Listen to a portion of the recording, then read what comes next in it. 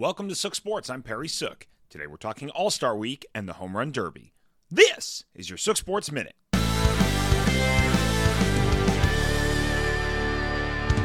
Going for a three-peat.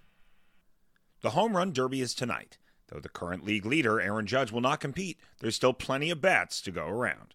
After his red-hot June, Kyle Schwarber is the number 1 seed and will face off in the first round against future Hall of Famer Albert Pujols. Fresh off rejecting his contract with Washington, Juan Soto will have a chance to show off his bat to any potential suitors.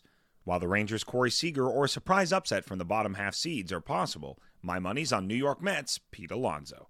The Polar Bear has won back-to-back and is one of only 3 players to ever do so.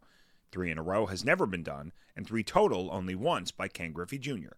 With a third, the Mets would have 4 total, with his 3 and Darryl Strawberry's 1 in 1986, tying the Crosstown Yankees by most ever for a franchise.